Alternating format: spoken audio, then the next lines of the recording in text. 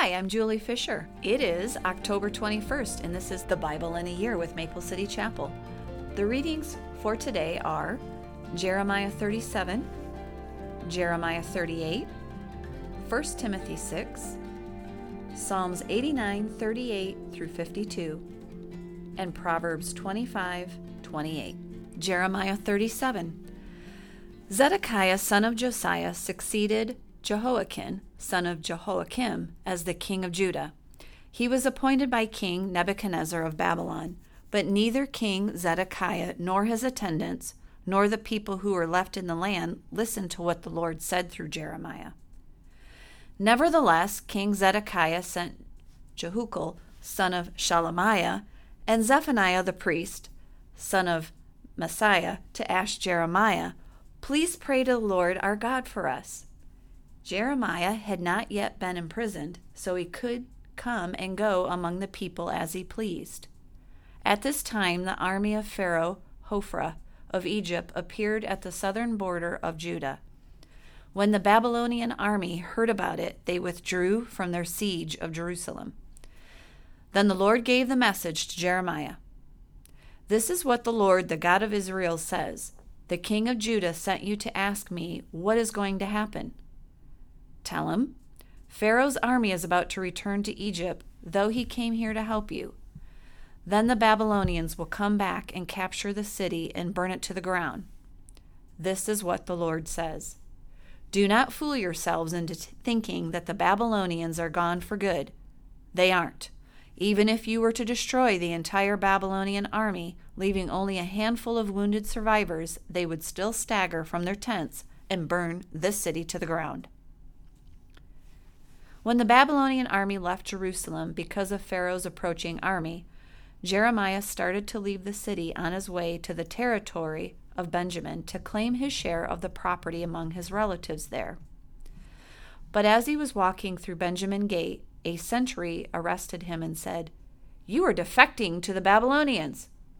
The sentry making the arrest was Arijah, son of Shelemiah, grandson of Hananiah. "That's not true," Jeremiah protested. "I have had no intention of doing any such thing." But Arijah would not listen, and he took Jeremiah before the officials. They were furious with Jeremiah and had him flogged and imprisoned in the house of Jonathan, the secretary. Jonathan's house had been converted into a prison. Jeremiah was put into a dungeon cell where he remained for many days. Later, King Zedekiah secretly requested that Jeremiah come to the palace, where the king asked him, "Do you have any messages from the Lord?" "Yes, I do," said Jeremiah. "You will be defeated by the king of Babylon." Then Jeremiah asked the king, "What crime have I committed? What have I done against you, your attendants, or the people, that I should be imprisoned like this? Where are your prophets now who told you the king of Babylon would not attack you or this land? Listen, my lord the king, I beg you, don't send me back to the dungeon in the house of Jonathan the secretary, for I will die there." So King Zedekiah commanded that Jeremiah not be returned to the dungeon. Instead, he was imprisoned to the courtyard of the guard in the royal palace. The king also commanded that Jeremiah be given a loaf of fresh bread every day, as long as there was any left in the city. So Jeremiah was put in the palace prison. Jeremiah 38. Now Shephatiah, son of Mattan, Gedaliah, son of Pashur, Jehukal, son of Shelemiah, and Pashur, son of Malchijah, heard what Jeremiah had been telling the people. He had been saying, "This is what the Lord says. Everyone who stays in Jerusalem will die from war, famine, or disease, but those who surrender to the Babylonians will live. Their reward will be life. They will live. The Lord also says, the city of Jerusalem will certainly be handed over to the army of the king of Babylon, who will capture it." But these officials went to the king and said, "Sir, this man must die. That kind of talk will undermine the morale of the few fighting men who we have left, as well as that of all the people. This man's a traitor." King Zedekiah agreed. "All right," he said, "do as you like. I can't stop you." So the officials took Jeremiah from a cell and lowered him by ropes into an empty cistern in the prison yard. It belonged to Malchijah, a member of the royal family.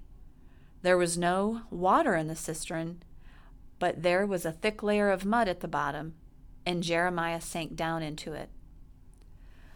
But Ebed-Melech, the Ethiopian, an important court official, heard that Jeremiah was in the cistern. At that time, the king was holding court at the Benjamin Gate, so Ebed-Melech rushed from the palace to speak with him. "My lord, the king," he said, "these men have done a very evil thing in putting Jeremiah the prophet into the cistern. He will soon die of hunger, for almost all the bread in the city is gone."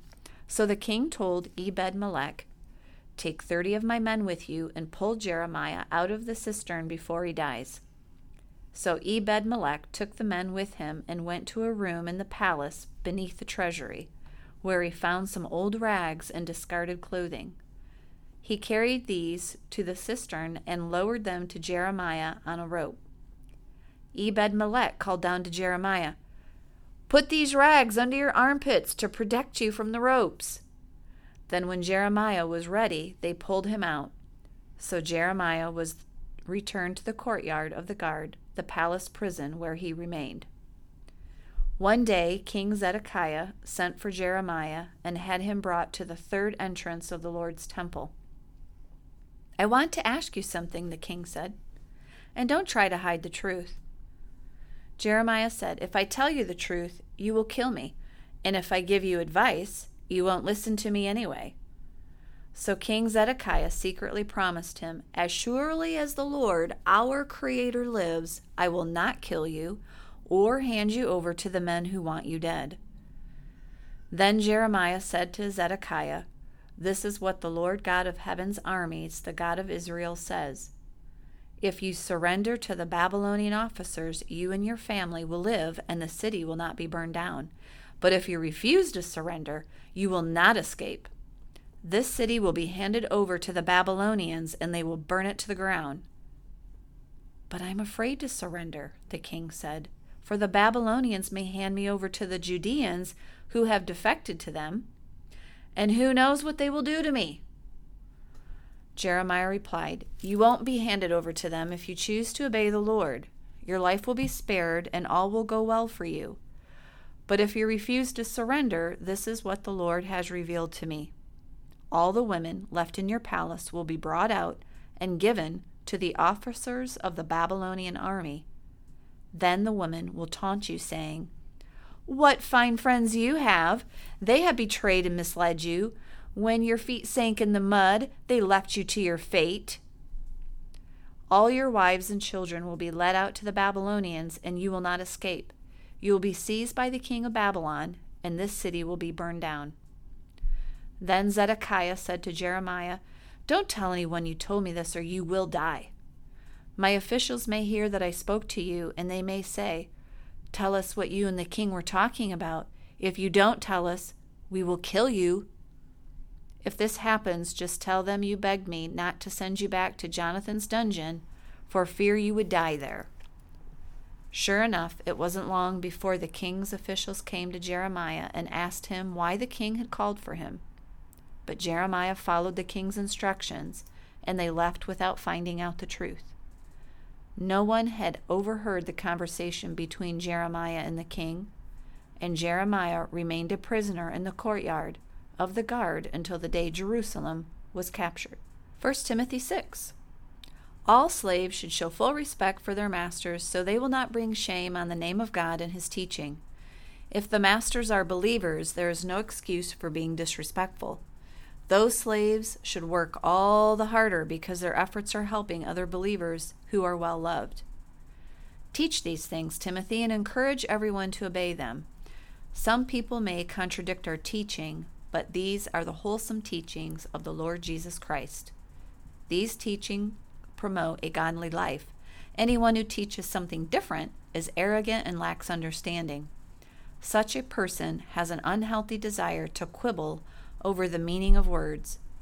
This stirs up arguments and jealousy, division, slander, and evil suspicions. These people always cause trouble. Their minds are corrupt, and they have turned their backs on truth. To them, a show of godliness is just a way to become wealthy. Yet true godliness, when with contentment, is itself great wealth. After all, we brought nothing with us when we came into the world, and we can't take anything with us when we leave. So if we have enough food and clothing, let us be content. But people who long to be rich fall into temptation and are trapped by many foolish and harmful desires that plunge them into ruin and destruction. For the love of money is the root of all kinds of evil, and some people, craving money, have wandered from the truth, faith, and pierced themselves with many sorrows. But you, Timothy, are a man of God, so run from all these evil things, pursue righteousness and a godly life, along with faith, love, perseverance, and gentleness. Fight the good fight for the true faith. Hold tightly to the eternal life to which God has called you, which you have declared so well before many witnesses. And I charge you before God, who gives life to all, and before Christ Jesus, who gave a good testimony before Pontius Pilate, that you obey this command without wavering. Then no one can find fault with you from now until our Lord Jesus Christ comes again. For at just the right time Christ will be revealed from heaven by the blessed and only Almighty God, the King of all kings and Lord of all lords. He alone can never die, and he lives in light so brilliant that no human can approach him. No human eye has ever seen him, nor ever will. All honor and power to him forever. Amen. Teach those who are rich in this world not to be proud, and not to trust in their money, which is so unreliable. Their trust should be in God, who richly gives us all we need for our enjoyment. Tell them to use their money to do good. They should be rich in good works and generous to those in need, always being ready to share with others. By doing this, they will be storing up their treasure as a good foundation for the future, so that they may experience true life. Timothy, guard what God has entrusted to you. Avoid godless, foolish discussions with those who oppose you with their so-called knowledge. Some people have wandered from the faith by following such foolishness. May God's grace be with you all. Psalm 89:38. But now you have rejected him and cast him off. You are angry with your anointed king. You have renounced your covenant with him. You have thrown his crown in the dust. You have broken down the walls protecting him and ruined every fort defending him. Everyone who comes along has robbed him, and he has become a joke to his neighbors. You have strengthened his enemies and made them all rejoice. You have made his sword useless and refused to help him in battle. You have ended his splendor and overturned his throne. You have made him old before his time and publicly disgraced him. O Lord, how long will this go on? Will you hide yourself forever? How long will your anger burn like fire? Remember how short my life is, how empty and futile this human existence. No one can ever live forever. All will die. No one can escape the power of the grave. Lord, where is your unfailing love? You promised it to David with a faithful pledge. Consider, Lord, how your servants are disgraced. I carry in my heart the insults of so many people. Your enemies have mocked me. O Lord, they mock your anointed king wherever he goes. Praise the Lord forever. Amen and amen. Proverbs 25:28. A person without self-control is like a city with broken down walls.